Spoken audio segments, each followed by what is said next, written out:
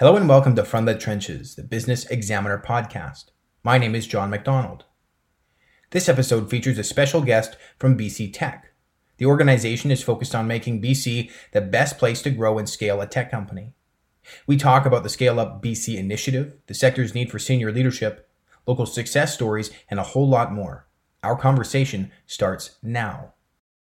My name is Jill Tipping, and I'm the President and CEO of BC Tech, which is the largest member-based technology association in BC. We're based in the Lower Mainland, but we do a lot of work in partnership with teams right around the province. For myself, I've spent my whole career in tech, first with Deloitte in the UK, and then with a solar power company based in Burnaby. And then just coming up for 4 years ago now, I joined BC Tech as the CEO. And there I've made it my mission to help grow and scale so many more tech companies in BC than have been making it. I want to double the number of anchor companies that we have, homegrown anchor tech companies in BC. And we're just determined to build a pathway towards that. I want to quickly jump through to the Startups to Scale Ups program that you guys have. I went through your site.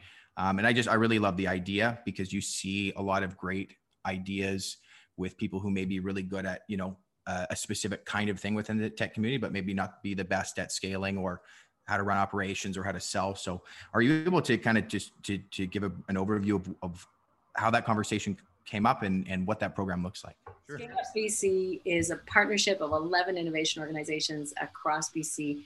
And we're asking for federal and provincial funding to help us help 800 tech companies grow and scale in the next 5 years. Maybe I'll start with success. We'll start with the Olympic gold medals that we've been celebrating for the last few months in BC. So we've had 7 companies emerge as unicorns. What that means in our sector is that they have a valuation of $1 billion or more. That's astonishing. That is an astonishing track record of success. But then if we dig into it and we say, well, why did that happen? Those aren't overnight successes. Those aren't lucky bets. That's not an idea that somebody came up with in their garage last week, right? These are 10 years growth company stories, all of them. And they are people who had a great idea, which has been true for many, many, many years in BC. But something switched in the water about 5 to 7 years ago. And people said, you know what, I don't want to just pump it to the $50 million revenue stage and then sell it. I have ambitions for my company and for BC that's more than that. And I have access to programs and services and a supportive community that is going to get me the talent I need, get me the advice I need, help me find the board members I need, help me find the smart capital that's going to not just give me money, but also give me advice and connections and customer connections.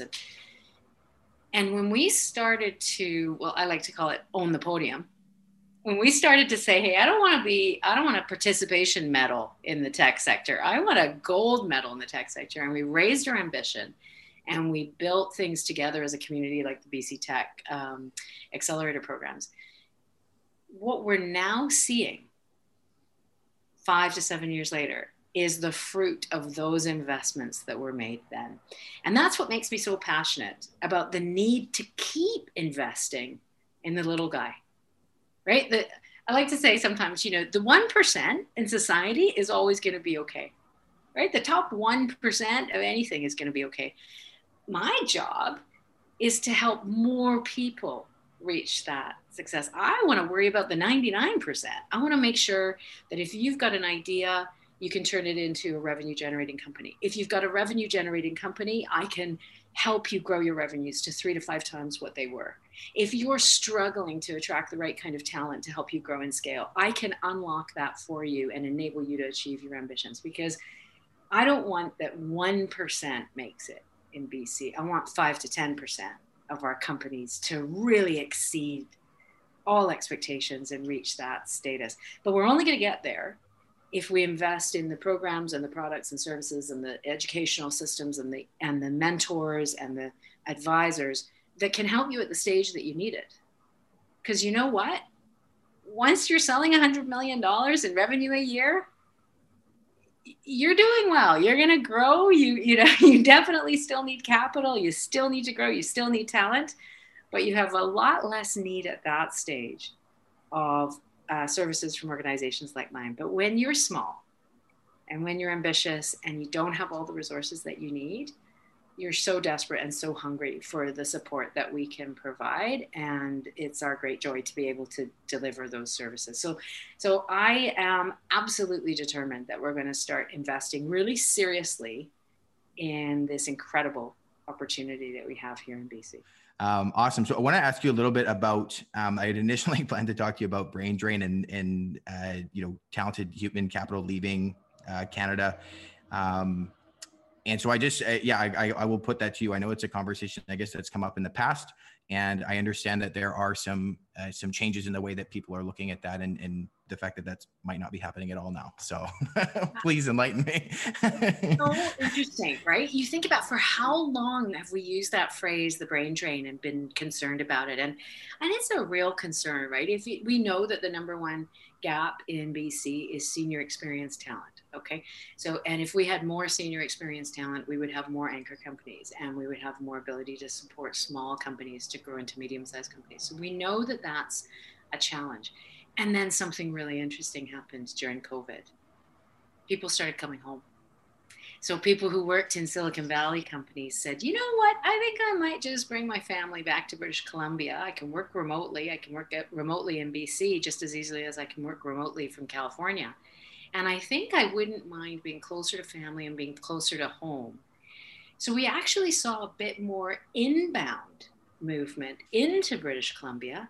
And these people were senior experienced talent from some of the biggest global names. So what I find fascinating is hard to know, what the future is going to look like now. But I think that the need to be close to the office will be permanently adjusted. It will at least be questioned. And the possibility of remote working and distributed teams is with us for the future. And what that means for places like British Columbia is basically really positive. It means that there's no compromise for the quality of the work that you can do if you want to live in the best place on earth. And that's good news for BC, whether that's people wanting to live in the Lower Mainland and work for Silicon Valley companies, or maybe people wanting to work in Rossland and work for companies headquartered in the Lower Mainland, right? It's as we move in the direction of people can live where they want to live and where they love living and work on the projects that they love to work on, big global projects. I think there's a real opportunity for places like BC that have a fantastic quality of life. What tech companies, though, need really is this access to talent. Senior experienced talent is the number one thing that's holding them back. And in a marketplace where there's a real limit on senior experienced talent, one of the things that these accelerator programs can do is it's sort of like accessing talent as a service. So instead of having to hire a team of 8 to 10 amazing C-suite executives, if you can somehow access through mentors, advisors, educational series, connections to other companies in the ecosystem, if you can somehow parse that a little bit, invest in some key roles that you must invest in, but get yourself a little bit further along the pathway by accessing programs from organizations like ours, it can actually help you not reach the wall and get cut off in your growth. So that's the number one thing that tech companies tell us, is that the number one thing that's holding them back is a lack of supply of talent. And that's what they'd like to see more of, and that they really want to see these programs and services that we offer available right across the province. One of the big conversations that we have with government constantly is about labor market demand. So where have the jobs that we have managed to create come from? What industry sectors have they come from? The answer predominantly, technology, innovation, and knowledge sector jobs in the last year. And where are the jobs going to be created in the future? So what industrial sectors are going to stay at the same level of employment they are right now? Which ones are going to decline? Which ones are going to grow? And when we take sort of a 10-year frame, we can see that almost all the job growth that's going to happen in the next 10 years is going to come for roles that have technology in them in some way. So whether that's in the sector itself, or in other industry sectors, that's where those jobs are going to come. And then the question becomes, well, where are the people going to come from to fill those jobs? So what that looks like for a government or an industry is a huge reskilling challenge. How we're going to help workers to reskill, to equip themselves with the skills for the jobs of the future. Because yes, there's a huge part for new graduates, new entrants to the job market, but that won't be enough. It just won't be enough to meet the demand that we've got. So industry has become tremendously open to micro-credentials, to reskilling graduates. The answer to everything is not a 4-year computer science degree. And not every job in the tech sector is a heavy technology coding job. There are plenty of other jobs that need to be done. So the tech sector, I think, is likely to become the number one growth sector and the number one employment sector that governments pay attention to. And that'll be true for the next 10 and 20 years. I want to ask you too a little bit about if you notice any trends in the different regions throughout BC. I think maybe comparing the Lower Mainland versus Victoria or Kelowna, kind of a lot of our audience is in the fringe areas outside of the Lower Mainland. Yeah. Is there anything that came to mind there? But Victoria is growing like gangbusters. I mean, it is really impressive. And Kelowna, of course, is a natural home for tech companies to grow in.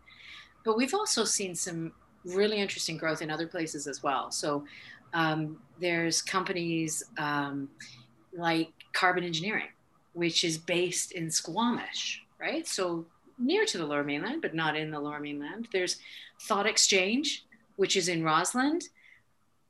Relatively small place, building a really big and impactful platform company. There's another company called Live It Earth, which is a Technology Impact Awards finalist. We just announced those last week. And they're doing fantastic work for STEAM education and kids.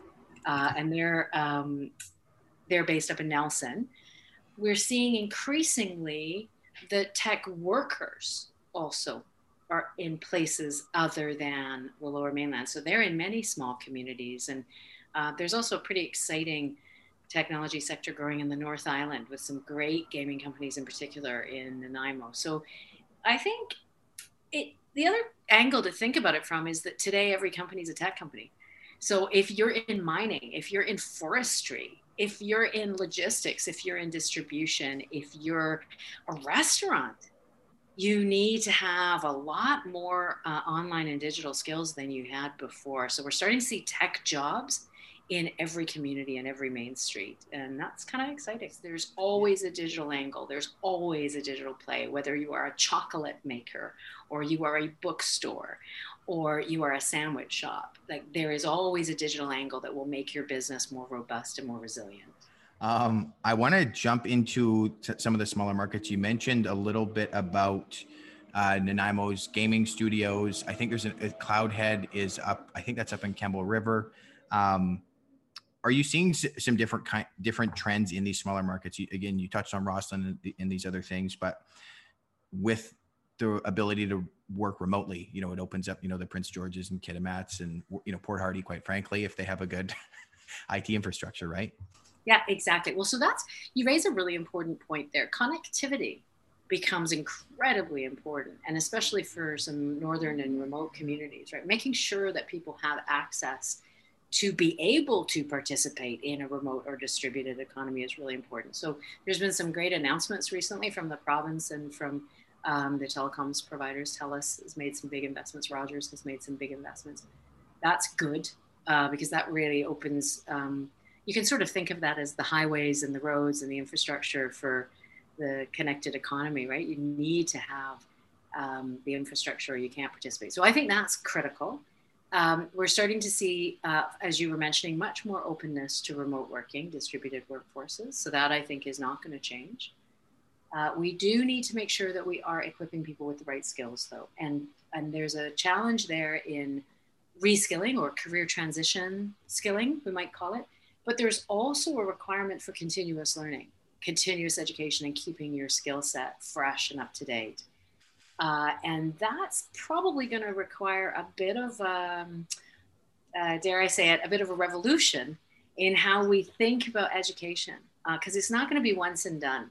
It's not going to be you go through school and then you maybe do something after school and then that's it. You've got your qualification and your education and your training for life and you just work. It's not going to look like that. It's going to look much more like a continuous investment cycle. Lots of experiential learning, lots of on-the-job learning, but lots of short courses and specific areas in which you dive deep. And that's going to look very, very different for the employee of the future and the employer of the future, because we're going to have to be in a partnership to make sure that we end up with the right skills and the right workers in the right place at the right time. I do want to ask you a little bit about leadership. Are there maybe, I don't know if there's a single leadership lesson or a couple of things that have really helped you as a leader, as you're managing a team? So in terms of managing teams, set the bar high and believe in your team, and they will rise to it. They will rise to where the bar is set. So don't hesitate to set the bar high, because it's inspirational to people who want to feel autonomy and purpose, and they want to do well and achieve incredible things. So set the bar high and your team will rise to it.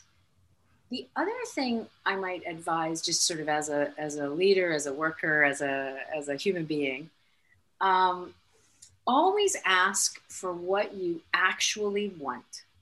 I know that sounds like, well, surely everybody does that. No, people surprisingly often will ask for what they second want. They won't ask for what they really want because they're worried they might not get it. So they ask for their second best option. And who wants a second best life, right? So ask for your first best option and just see what happens. And then maybe my final piece of advice, and this has been really true for me in the last couple of years, never give in. Just don't give in. Like, half of life is showing up and the other half is not giving in. And you'll be amazed what happens if you just go that extra mile, that extra climb, that extra week, that extra month. Just keep going, keep trying for your plan A. And sometimes the universe helps you out and delivers it. I've got 4 quick ones to finish this off for you. So, favorite book or podcast that you're currently engaged with? Well, I'm totally obsessed with a podcast called No Stupid Questions. It's from Freakonomics Radio, and the co-hosts are Angela Duckworth and Stephen Dubner. Angela's the woman who wrote the Grit book, and Stephen Dubner was co-author of Freakonomics. And they have such an entertaining time, so I really recommend that. Best personal advice that you've received? Speak up. App or piece of software that you can't live without? Zoom. I know it's ridiculous, right? Zoom and the unmute button on Zoom. Favorite restaurant on Vancouver Island? Okay. So this is a new one, because I was just talking with Josh Nielsen, who's the CEO of Eastside Games, and he's just back from Ucluelet. And I'm going to Tofino this summer for a camping holiday. And I said, okay, tell me where I need to eat. And he told me his brother's got a restaurant there. So Yuki Dogs and Taqueria in Ucluelet. Thanks for stopping by From the Trenches, the Business Examiner podcast. If you want to learn more about the interviewee, please check the web and social links provided in the video or listening platform description. Please send any feedback to info@businessexaminer.ca with the subject line podcast. We'll see you next week.